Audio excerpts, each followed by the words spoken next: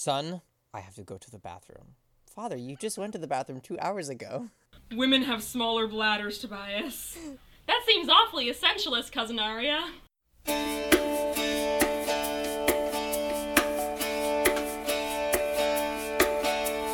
Waiting for a break in the rain, waiting for the moment to change your lane. I came home from the wasteland, heroic and triumphant like a comic book girl, created out of nothing like a comic book girl. Hey! Hello, I'm showing up very tiny all of a sudden. Cassandra, where you? I didn't see you come in because you're like only an inch tall to the class. Why is it? We're gonna need a whole separate desk for you. I'm gonna have to just yell into my microphone now because my sound waves are... Can we hook Cassandra up with like a little PA system? Like, I don't know if we can get a microphone smaller than that, but can you hear us? Hi, everyone. Welcome to the discussion. Who wants to discuss Book 23? Last book of the semester. The last Animorphs book ever recovered. All right, let's introduce ourselves. Hi, I'm Parker Renevere, and if you're one of the few people who's allowed to refer to me, you can use she, her. Also, I have a nosebleed, so maybe if my voice sounds stuffy, that's probably why. Is it because you're an anime character and you saw someone cute? Nope. Anyway, who are you all? My name is Erso Rin, even if you don't believe it. And my fun fact for this week is Godzilla one time fought her way out of hell to be reborn after being defeated. Yes, I've read about this once. So what are your pronouns? Oh, my shronouns are he, her. No, I don't like that. Sorry to dictate your pronouns, but I really hate what you just said.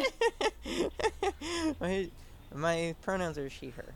Godzilla fighting her way out of hell was very good. Isn't that the illustrator who did Orkstein? Probably. Okay. I'm Cassandra Kelly. I use she, her pronouns.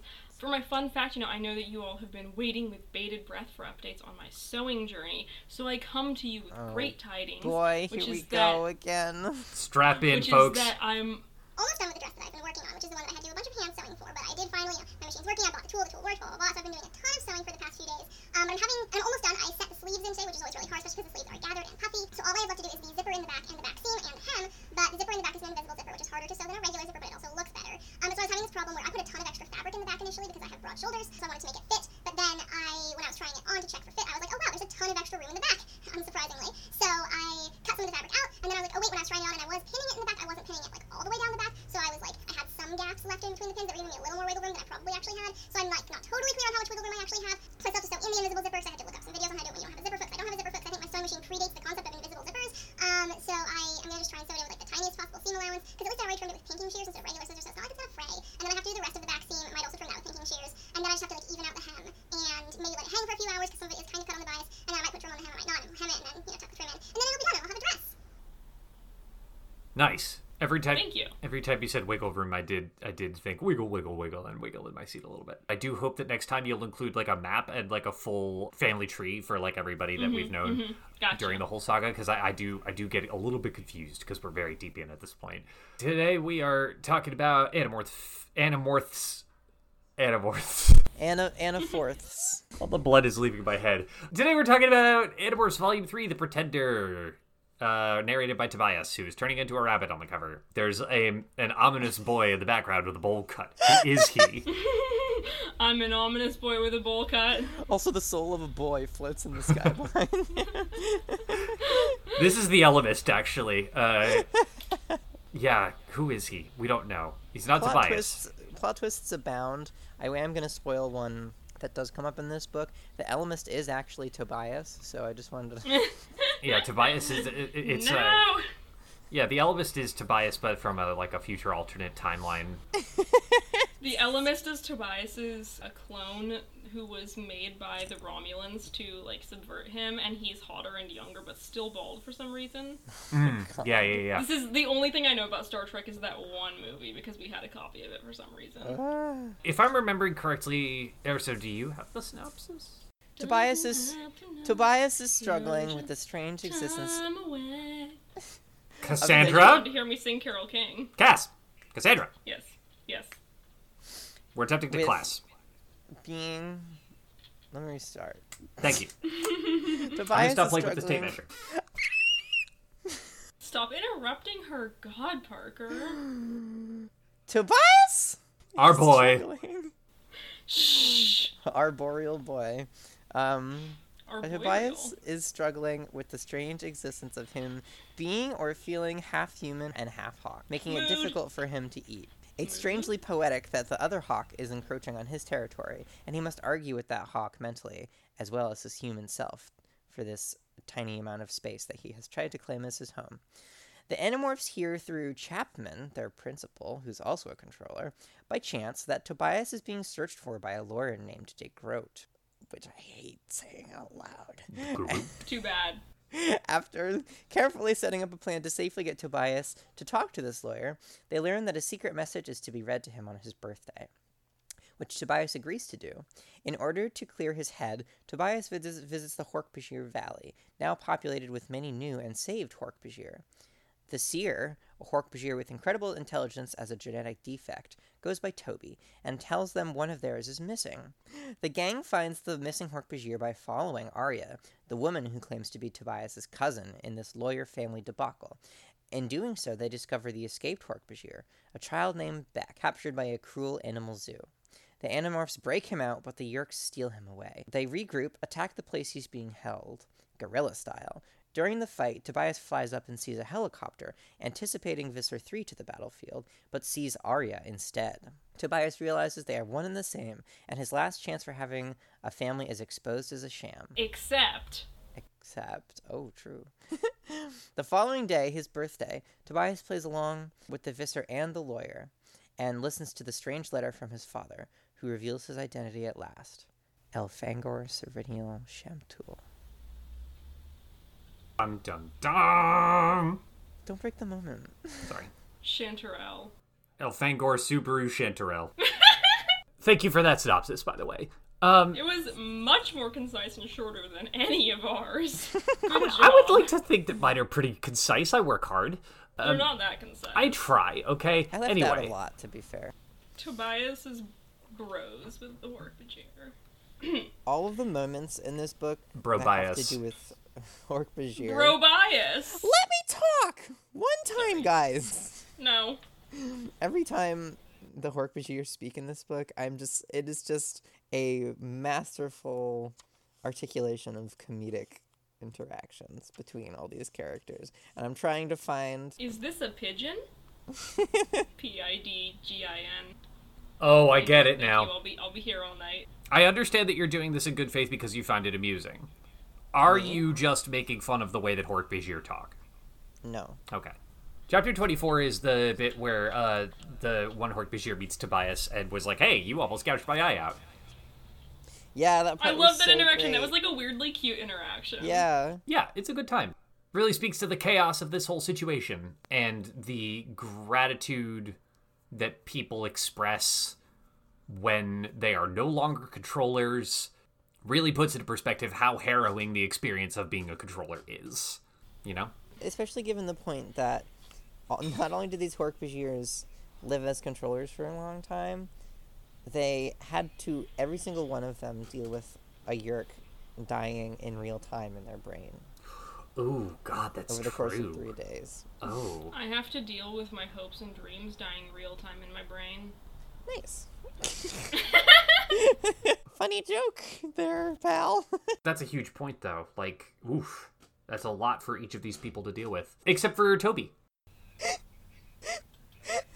Erso, put the cute cat video down and slowly back away. Erso. Erso, this is not a class discussing cute cat videos. It's a class discussing animals. No, that's at, I have that at 4:30, actually. It's mostly just wrap up at this point, because we're just preparing for the exam. The exam?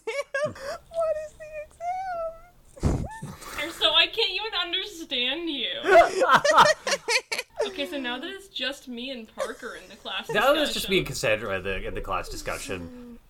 let's talk about Animorphs instead of cats. Tobias is sort of musing upon the Musing upon the frustrating details of his situation early on, and he's like, does a madman know he's mad? Does he realize the delusion isn't real? I'm like, wow, dude, I'm 14 and this is deep. Are you a Chinese philosopher dreaming that you're a butterfly, or a butterfly dreaming that you're a Chinese philosopher? Yeah, I mean, like, these are reasonable thoughts for a stressed out teen to have, though, especially when you're stuck in Stressed out bird Hogwarts. boy. Sorry, what was that? I heard something, but it can't be from someone who's in this class discussion, because there's only 2 of A us. stressed out bird boy teen. A stressed out bird boy teen, exactly. What's a stressed out bird boy teen to do? Especially when he can't get them calories, them bird calories, them stressed out bird calories. I would like to complicate the narrative of this book a little bit. Is this a potential sort of theory you have about some ways that things could be interconnected in ways that are atypical or not suggested by the narrative? It is a discussion question that I'm opening up to the group. So my question, which I am posing in more of a literary discussion sense in a way. But this is a historical account. If we were to analyze this as Historical account. As a piece of fiction. Thank you. Is the other red-tailed hawk a metaphor for Tobias's struggle with the encroaching hawk mind and lifestyle? And if yes, is it still a real, factual, historical red-tailed hawk who lived? Does it matter? Or is it entirely made up for the purposes of the narrative? Oh, look, there's sirens going past me now. I mean, it would be an effective metaphor. I don't know why you would make it up. Literary merit. These don't exist as literary texts, though. They're historical accounts. They serve different functions. Does it matter if it's real or not? Yes! Does it matter if anything's real? Yes! These are historical accounts! Maybe Tobias is using this event, real or fictional, to articulate something a little bit more complicated having happened in his brain that he's deciding to do after the fact. So you're saying that Tobias is approaching this from kind of a gonzo perspective? The hawk is a metaphor. I mean, okay, but the hawk was probably also a real hawk. Otherwise, why would Tobias be starving? Like, the fact that Tobias is starving is, like, a pretty serious problem that he's dealing with throughout the book. Struggling All with right, morality. let's take this one step further. Do we think that the flashes that Tobias is experiencing into the rabbit brain are literal, are real? Or do we think that Tobias is just experiencing guilt and empathy at the same time? I think it's empathy. This, to me, is a more interesting question. Well, I think they're kind of the same question. Well, no, because, like, if it's a factual thing that's, like, I don't know, hypothetically in the sort of infinite data sphere of things that we have access to, perhaps we could sort of, like, I think it's highly unlikely because I don't think there's a degree of, like, usable tracking data for this kind of stuff and this granularity of stuff, but, like, we could hypothetically verify independently the existence of another hawk in this area, but we can't independently verify Tobias's subjective emotional experience. And so that to me is really interesting. Like, the way I read it initially is that this is some sort of, like, psychic imposition. That's how it reads initially. Right, because there's exactly. so much, like, scary, random, psychological stuff that they go through all the time that it might as well be. Right, and he doesn't really overcome it at the end, and the source is never explained, which makes me think that it is, perhaps, just his conscience. I think Tobias is the only animorph that hunts, and so he's also been, like, rodents and prey animals. David doesn't count. Yeah. David's not allowed at the table. Like, he wasn't killing because he needed to. Tobias hunts on a daily basis. Like, he wasn't having these visions when he started. He's only having them now. So, is it because he's been both versions of the animal and he's just experiencing, like, something that no human could ever experience, which is just, like, literally, like, his brain remembering the feeling of being that afraid of a predator? Yeah. Or is it actually, like, the Elemist being like... The Elemist isn't real. Okay, look. You understand what I'm saying, though, that, like... I think it's a great point. I think that this is a great point that you've brought up, and a really excellent analysis of it. Thanks, you too, babe. Thank you.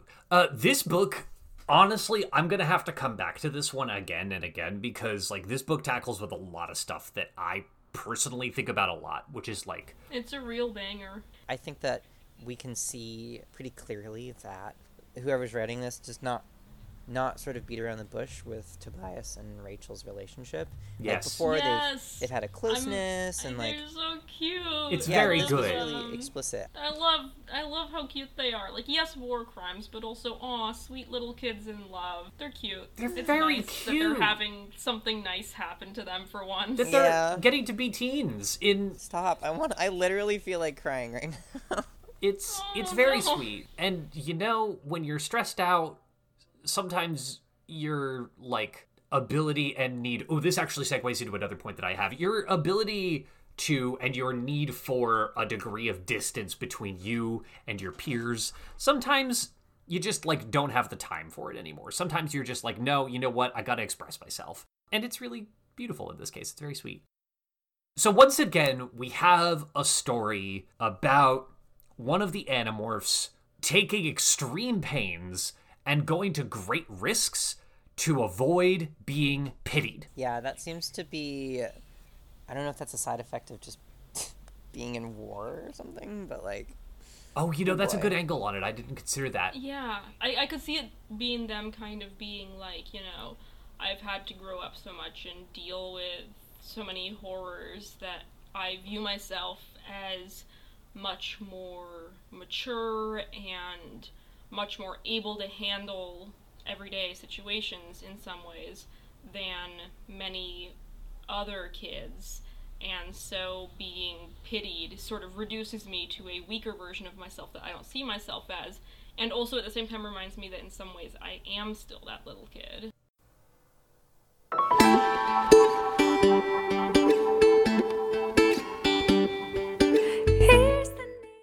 Can we talk about the fact that Axe is Tobias's uncle now? Yeah! Can we talk about their avuncular relationship? Oh my god. His Axe is like 6 and 8 years old. I'm very excited They for are an this. uncle. I'm very excited for their whole dynamic to be a little bit different and a little bit funnier now. I don't remember if Tobias tells the rest of the Animorphs right away. I don't remember at all. He might not. I do remember that Tobias and Axe end up becoming really close. Yeah. I mean, they're already They're pretty already close. I'm super just close. ready for that, Yeah. that jocular family banter between the. I've got a couple other points, but Erso, I want to give you room to talk if you got stuff. I do want to talk about stuff. I think I underestimated how emotional this was going to make me. I had to Rip. quit for like the rest of the day around like chapter this 17 whole or so. conversation is just a very emotional one, and I thought it was a fun and relaxing read. yeah, just a walk in the park. It's brutal. Yeah, I definitely, I don't think I was as affected as you two. I spent this entire journal just being like, oh my god, someone please protect this child. Visser 3. No! Visser 3 is God, okay, Tobias's wait, dad. but can you Axe is imagine? Tobias's uncle, and Elfangor is dead. Oh my god. Can you imagine if they had somehow decided, okay, I'm sorry to immediately, like, go from, oh, we have feelings to, like, verbal ridiculousness, but can you imagine if they had decided that actually what they needed to do to get wind of Visser 3's plans was to come up with a scenario in which Visser 3 as Arya was forced to adopt Tobias to, like, make it look reasonable, make it make sense. God. But Isn't that this Tobias the plot of was, that like, sitcom? not under that Tobias was not under so much suspicion that she would, like, turn him into a controller or anything. I'm not sure there would be a middle ground like that, but, like, hypothetically. So then the next, like, 20 journals are just this, like, comedy of errors of Tobias and Visser 3 living together and trying to hide all of this stuff from each other. Son, I have to go to the bathroom. Father, you just went to the bathroom 2 hours ago. Women have smaller bladders, Tobias. That seems awfully essentialist, Cousin Arya. Erso, you want to talk about feelings? Let's talk about feelings. I want to cry. Yeah. Bye, I'm leaving. The entirety of chapter 22, like, I don't even remember what it was, around 17 or 18 that, like, made me have to quit for the day, but, like, chapter 22 also just totally bowled me over. I'm going to be totally real with you guys. I read this entire thing this morning. Nice. Hella. That's part of probably why why I- you were upset. I finished it this morning. I read it, like, a few days ago, actually, for once. I just wanted to point out a funny joke. There's, like, that part where I began to demorph very slowly. I grew to about an inch across, then stopped. Jeremy, do you see me? Jera sees Bug. That's me.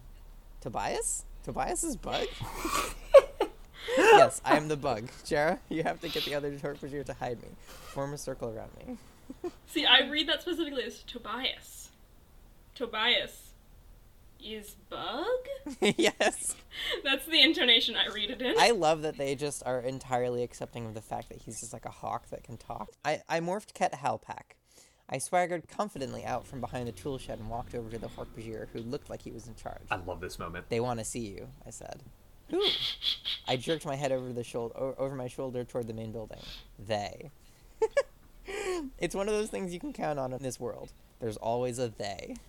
Certainly in my friend group, there's always a they. Hey! Yeah, that was just great in the modern day with our modern language about there is always a they in the friend group, although they're not this friend group in particular. Like 70% of my friends. Well, we all have our own friend groups and other people that we also like know in common who are just not in the class, since we go to a small elite liberal arts college. Indeed. That costs way too much money. Ugh. Yes, that entire exchange, or so, that entire, like, give me the keys, and he just gives him the key, and then he just decks the other Hork-Bajir, is just very, very good. This is what happens when you have, I mean, I know that they're, like, controllers, but we've talked before about how, like, controllers probably affect the Yeerks in their brains. This is what happens when you have Hork-Bajir controllers. They are very good at some things, but they are very concrete thinkers. They. There's always a they. Every friend group has one. Tobias said it first. Tobias said Nazi and gay in this book. Oh, are we talking about the Boy Scout one? Because I 100% believe from the bottom of my heart that the Boy Scout thing that Tobias mentions is speaking from personal experience. So, Tobias is talking about, like, the Hork-Bajir possibly integrating into human society at some point. A very forward-thinking young man. And he says, hard to imagine humans welcoming 7-foot-tall goblins into the local Boy Scout troop when they couldn't even manage to tolerate some gay kid. Yeah. Were you the gay kid, Tobias? Were you the gay kid? Tobias was the gay kid in Boy Scouts. Yeah, that's my entire analysis. I love the moment in chapter 13 where Tobias says, I had pulled off a completely impossible move for absolutely no reason. Like, I aspire to that level of extra. What's he talking about? I forget. He's talking about, like, flying towards a helicopter, flipping upside down as he's flying, and grabbing onto the, like, underpart of the helicopter. Because he thought Arya was in it. It's a sick red-tailed hawk stunt, and it ends up being completely unnecessary because Rachel's just like, oh, you know, we could also just walk over here, and he's like, oh, okay, fine. I feel like Rachel and Tobias in an ideal world where they, like, didn't deal with all of this would have, like, it wouldn't be immediately clear. Rachel would kind of get Tobias out of his shell a little bit, and Tobias and Rachel have the most ridiculous, over-the-top adrenaline junkie dates where they go, like, zip-lining together, or, like, to skate parks with no protective equipment, and everyone is like, why do all of your dates end with you having, like, black eyes? What are you two doing? Is it a sex thing? And they're like, no, we just, like, went zip-lining, it's fine. It's not even a sex thing, we're just daredevils. I mean, that's textual. Rachel and Tobias have an entirely non-sexual relationship. Yeah, but that's because they're 13 and different species. Exactly. I'm just saying that, like, I mean, they would also, if they were, like, dating in college, if they were both so inclined, potentially be having a sexual relationship as well. I'm just saying that all of the bruises and black eyes would be from, like, their dates doing, like, ridiculous athletic stunts. No, absolutely. I just think it's cute, and I like to imagine a future in which, even if they were, like, regular adults, they just, like, go around and, like, are pals. I don't know. They just got a big crush on each other, and they're happy with it that way. You know, they don't need to do anything. They just like each other's company. They can't do anything until they're married. Can't look at each other. Premarital eye contact is illegal. My favorite sentence in this book is in chapter 18. Mm-hmm. Kind of midway down the first page. My favorite sentence in this book is, suddenly, an elephant. Wait, is that really what it is? Yep. It's in its own line. It's its own paragraph. It's close to the bottom, I would say. The blinding light of muzzle flashes and even more blinding Dracon beams, explosions that rocked the room. Suddenly an elephant. An elephant. That could just be like the subtitle for a hypothetical for Rachel. like autobiography, if Rachel had written one. Yep. Would be, you know, like Rachel's story, subtitle, Suddenly an Elephant. There is that moment in a later book where she gets street harassed and she starts turning into an elephant to scare the dudes away. No one uses fax machines, but call, you'll hear the noise. Statues left by ancient Greeks, the perfect cheeks of goddesses and boys.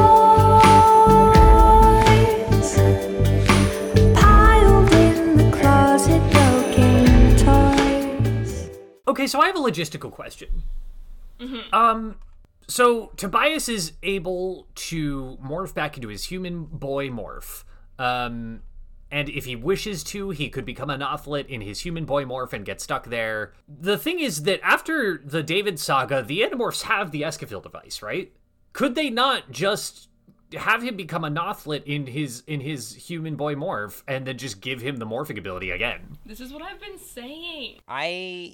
There's got to be something preventing them from just using it willy-nilly, right? Doesn't make sense. There ought to be, I mean, there has to be something. They just haven't talked about it at all. And, like, it's weird because as it reads, the sort of, like, consequences for Tobias going back to his human body on a permanent basis are null. This is why I think that nothing around Tobias and the Escafil device and Cassie with the butterfly morph Nothlit thing, none of that makes sense. And I think that they changed up the David saga to make themselves look slightly less bad. And I think, again, like I said, that Tobias was not able to reacquire his original body, but rather acquired several similar-looking young men and made a combination appearance out of them. Nothing about this adds up. Yeah. I think the only argument for it being as the way it is in the text is that it is, like, disassembled at this point in time. The disassembly thing was a ploy. That wasn't real. I don't remember, honestly. It's been a really long time since I've read the journals. The disassembly thing was a tactic that they used against David, and the piece of the Escafil device, quote-unquote, that they had him grab was a Lego. Which is crazy that even as a rat, he wouldn't recognize a Lego brick. Like, I don't know. Lego bricks was are dark. varied and numerous in their... Okay, in their bonkles. kind. I think I am working a little bit off of future knowledge because...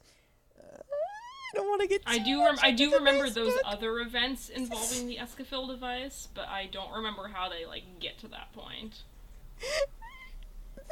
You having a hard time there, friend? I'm so excited for us to read it. I have another favorite moment in this book. It's an Axabilly Science Corner. Only Andalites more.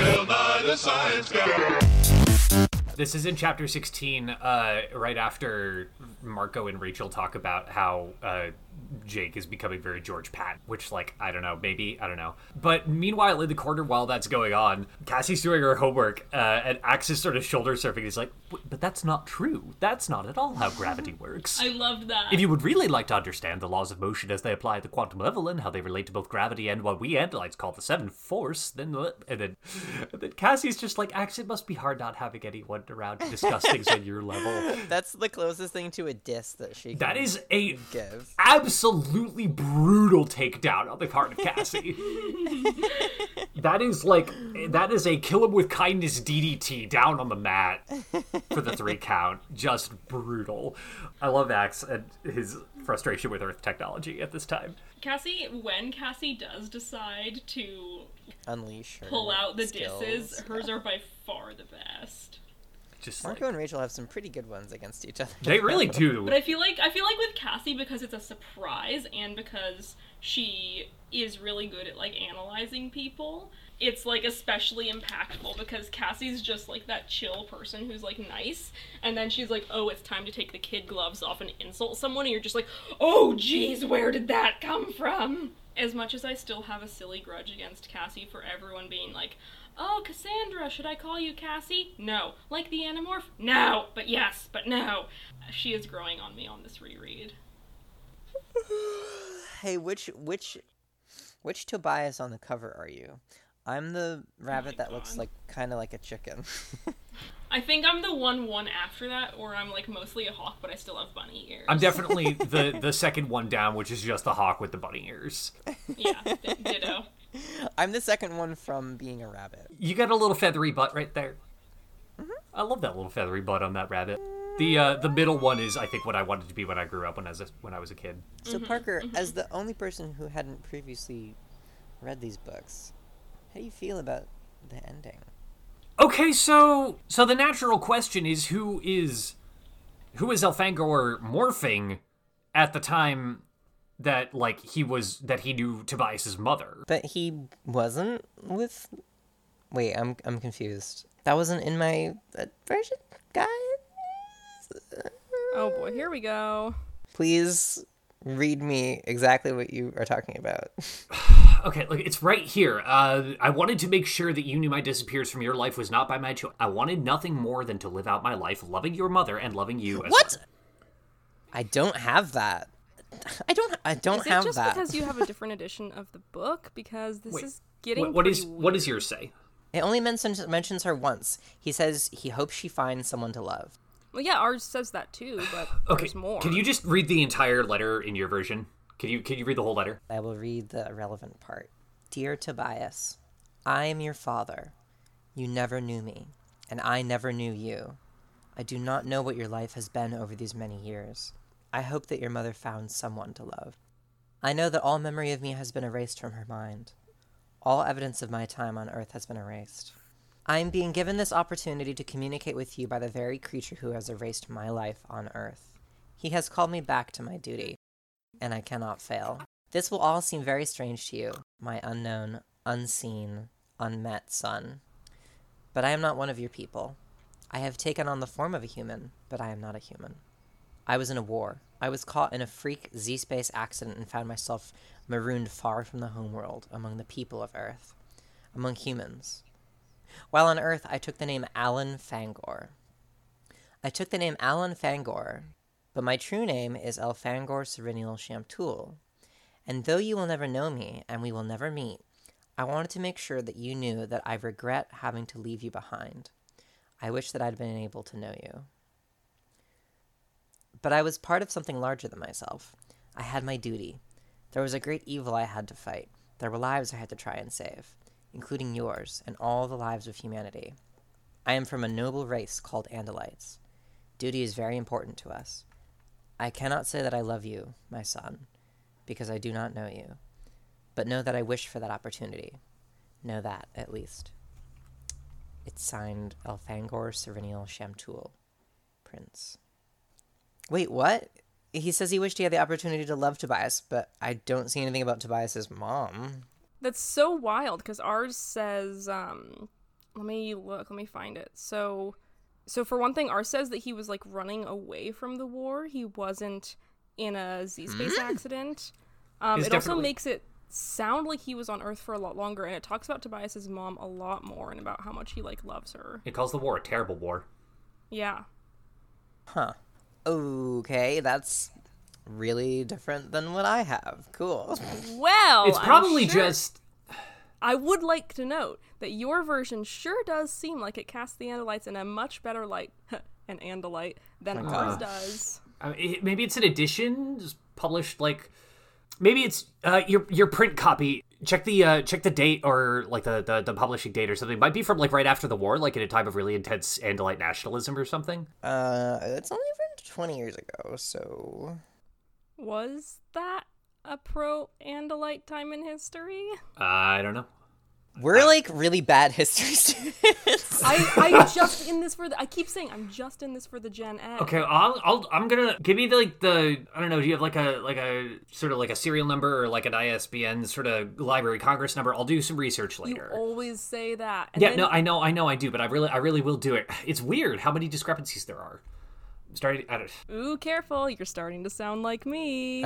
Anyways. How did he conduct a relationship with Tobias's mother when he also had to go to the bathroom every 2 hours? He just said he had a UTI. Oh no. Well, you don't want to You don't want to boink someone with a UTI. Ew. What? Well, that's what I'm saying. If you can't chalk it up to a UTI if you're gonna make a child happen. Boink is an ew. Look, okay. Yeah, it's less weird if you just say have sex. Okay, all right, fine. Yeah, I was boinking last night. You can't. Okay, sorry. Apologies. I didn't know y'all would get so up in arms about the words that I use to describe sexual intercourse. Ew! That's the word intercourse. When you say it in that voice, it's even worse. I'm gonna just only exclusively refer to sex in ways that make the two of you go, no! From now on. Don't start that game with me, because you don't want to. No, you could. I will escalate. You absolutely would be able to. I will escafil. Yeah, you'll escafil me into a corner for sure. Hot. Yeah, that sounds hot. Anyway. God. Anyway, yeah, so is that what you're saying when you're talking about the ending? Because the true ending here is the really sweet and, like, a little bit sort of sad because of the circumstances, but also a really sweet little tiny birthday party for Tobias where he blows out the candles by flapping his wings. It's really sweet! It's really sweet! Rachel's so kind to him and making him a little candle with a little cake. It's very cute. Yeah, Tobias does the whole sort of like circle of life thing where he acquires the rabbit that he kills. It's very like, I felt that. Like, I was like, yeah, I'm vibing with that in a big way as like a... It's cool to see that Cassie's ideals like actually hold over and aren't just like, oh, like they had that conversation. Like, it really impacted him in the long term. Part of the reason I'm going to have to come back to this is because Tobias talks a lot about humanity and the concept of humanity. And it's like... Oh, the huge manatee. I think a lot about the concept of humanity and, like, what that means. I think a lot about the plight of the American chestnut. I also think a lot about the plight of the American chestnut. On the one hand, like, prior to this point in history... humans kind of viewed themselves as, like, these unique and precious life forms that were sort of better than all of the other life forms because they could do things that the other life forms couldn't, and they could experience the world in ways that the other life forms couldn't. No, we are all simply lowly meat. I mean, like, yeah, at the end of the day, we're part of the same sort of natural cycles that everything else is part of, and we exist in that environment whether we want to or not. But the thing is that the introduction of alien intelligence, the introduction of, like, sapient sentient life forms from other planets really throws all of our sort of, like, notions about how sort of great and special humanity is kind of out the window.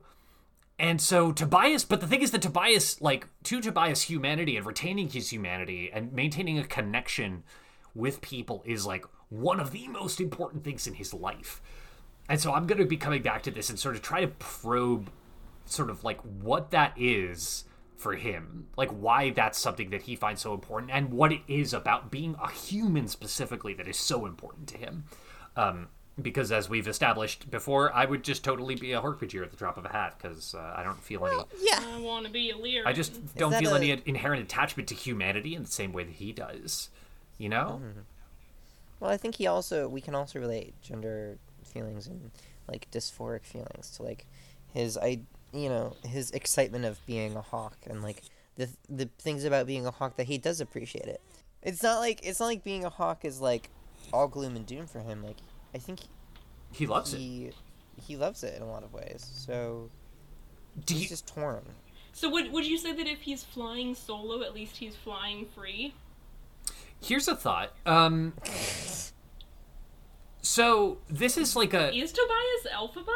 Is Tobias just Elphaba from Wicked? I don't know what a musical theater is. Okay, so this is a part of the trans experience that doesn't get talked about a lot, but, like... Being a hawk? Well, okay, no, hear me out. So, Erso, what you've said about dysphoria is interesting and I think topical. Tobias definitely experiences something that feels a lot like dysphoria when he morphs back into his human body and he's just, like, walking down the street and he's, like... being like, oh my god, the fact that I'm not flying right now and that I'm not able to fly at all feels incredibly limiting and, like, confining, right? I mean, I would argue that it is still dysphoria, because dysphoria is a more general term. It's just that being queer and hanging out with trans people, we're usually hearing it as, like, gender dysphoria, but it's also, like, a medical term for stuff unrelated to gender. So. Right, but if we look at it through the lens of gender dysphoria... Yeah, for sure. I'm just saying that dysphoria is a factually accurate way to describe how he is feeling. Okay, right. But, like, the way that I'm thinking about this is the fact that, like, when you socially transition, you kind of leave behind a big part of yourself. You leave behind the identity that you have been, like, cultivating and, like, hiding behind for so long. And I feel like it doesn't get talked about very often that that's really hard for a lot of people.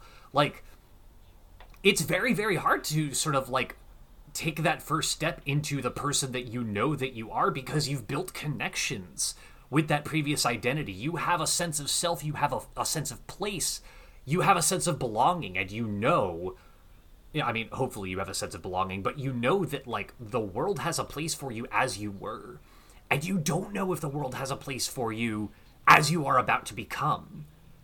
And that's huge, and I feel like it doesn't get talked about very often, that I feel like a lot of people do mourn what they lose when they decide to socially transition, you know? And so I kind of see that in Tobias a little bit. Like, he's got these things that he, like, regardless of what form he's in, Tobias lives in a state of longing. And because I'm trans, that's kind of my way of metabolizing that experience of his. Especially also given that his experience occasionally speaks to the trans experience in a way that's, like, pretty semi-direct, you know? Yeah. Yet another emotional haymaker that this book is throwing at us. Yeah. Thank you for sharing. That was not something that I, like, had thought about, so thank you for sharing that. I don't know. Yeah, I mean, the thing is that, like, and the thing is that as trans people, like, assuming that we find acceptance, or even if we don't find acceptance, like, there is a tremendous sense of relief and sort of personal strength that comes from coming out, and that comes from deciding to live as yourself, because you are sort of living an emotional truth. You are living as you feel you should be.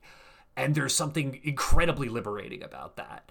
Tobias doesn't have that satisfaction, because neither of these forms are how he sees himself. At least at the last time that he definitely talks a lot in this book about how he's a hawk, but in the last sort of encounter that we saw him have with the Elemist, he inhabits a form in his sort of psyche that doesn't conform to either of the two sort of, like, the either end of the binary that he is trapped in, you know, of either human or hawk. He doesn't have the sense of being able to come home to an identity in the way that I feel like we do, and that's rough for him. And it makes this sort of, like, this birthday party that he has at the end all the more melancholy. Real. Can I pivot wildly to a Tobias's masculinity corner? Let's hear it.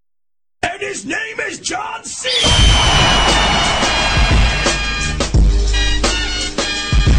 It wouldn't be pivoting that wildly, I would argue. I guess, yeah. Go off. Just on the subject of, you know, we have our different masculinity corners in our class discussions, and, you know, Tobias and Marcos, I feel, fall very strongly in the category of, like, this is a performance because you are queer. So I would just like to read you a quick little Tobias masculinity corner quote. Just before you get into it, that's, I think, part of the reason I take a little bit of issue with the, like, weirdness of the relationship with him and Rachel. It's definitely, like, stumbling and awkward and strange, and I think both of them are figuring it out, and I don't know.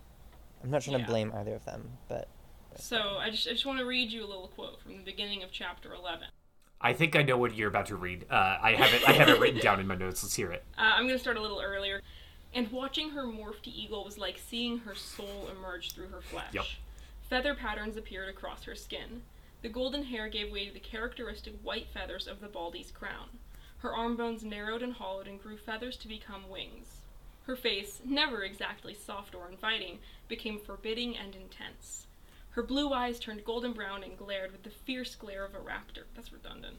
Her lips became the eagle's huge beak. She grew smaller, but she was becoming one of the largest birds in existence. Was she more beautiful to me because she was a bird now? No, of course not. For one thing, eagles and hawks don't mate. For another thing, her eagle morph is male. Ew. I wouldn't like a boy eagle. Intonation my own. Yeah, God, unbelievable. The sentence following that up, I wrote down as sort of Tobias's incomplete and uncomprehensive understanding of Rachel's entire sort of like social mode. Tobias writes, but sometimes it seems to me that this body suited her better than her own. Her own body misled people with superficial resemblances to the glossy images of magazine models. This body was Rachel, fast, strong, smart, intense, and dangerous.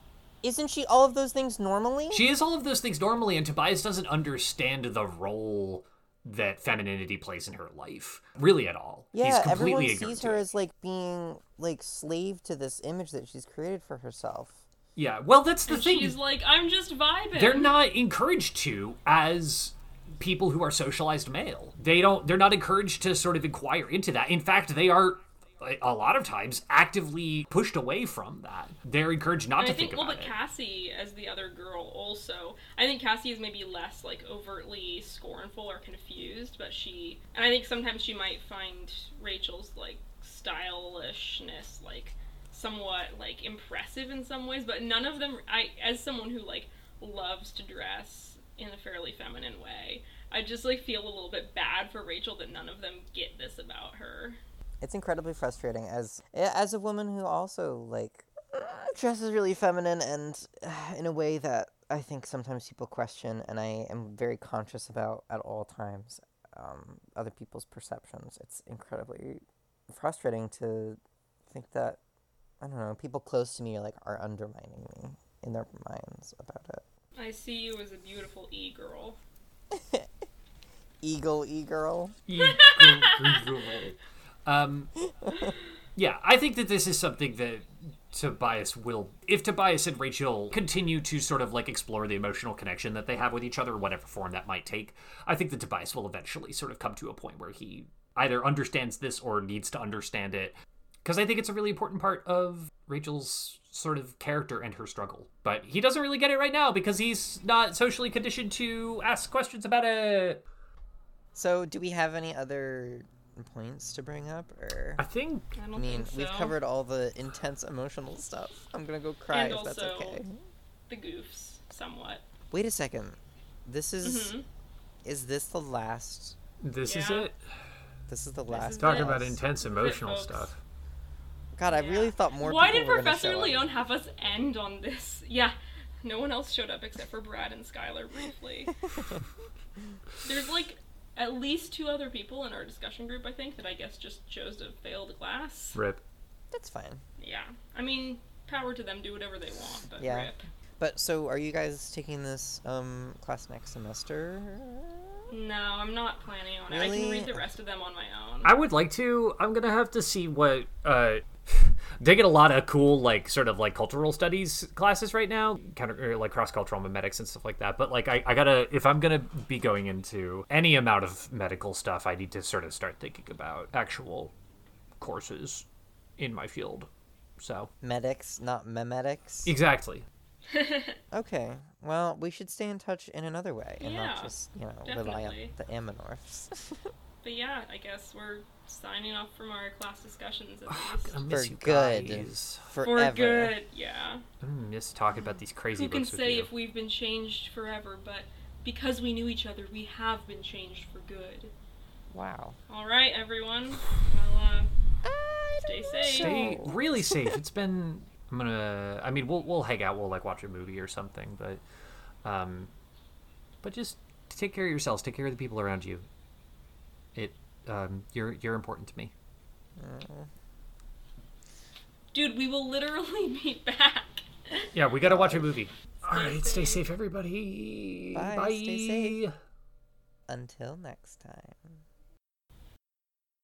Hi everyone. After this episode, the Morph Report will be on hiatus for about a month. You know us, it might be a little more than a month, might be a little less, but around that much. As we've mentioned before, we are trying to make sure we have transcripts for all of our episodes, but we've been lagging pretty far behind. It's ended up being pretty complicated. So we are going on hiatus so that we can devote all of our time and energy to getting those done and catching up with our backlog. We will be back with Book 24. The Morph Report is now on Patreon. We care a lot about accessibility, and we want to provide transcripts for our podcast. However, we are not able to keep up with the transcripts ourselves for much the same reason that we care about accessibility in the first place. To help offset these costs, we have introduced 2 preliminary tiers on Patreon at a $2 and $5 level, and we are working on more. If you're interested in supporting us so that we can transcribe our episodes and also so that we can pay for our hosting fees on Pinecast, please look us up or follow the link in the episode description or on Twitter. Thank you. Stay safe. Thanks to Noelle Micarelli for the use of their songs Comic Book Girl, off the EP Field Notes from Another Place, and Complicated Spoon. You can find more of their music at noellemicarelli.bandcamp.com. The Morph Report is hosted by Marina Malucci, Scrivener Lamb, and Blythe. You could follow us on Twitter at Morph Report. If you have a question for the Podmorphs, tweet at us or send us an email, and we'll answer it on the show. Our email is themorphreport@gmail.com. Thank you for listening. Stay safe. Stopping our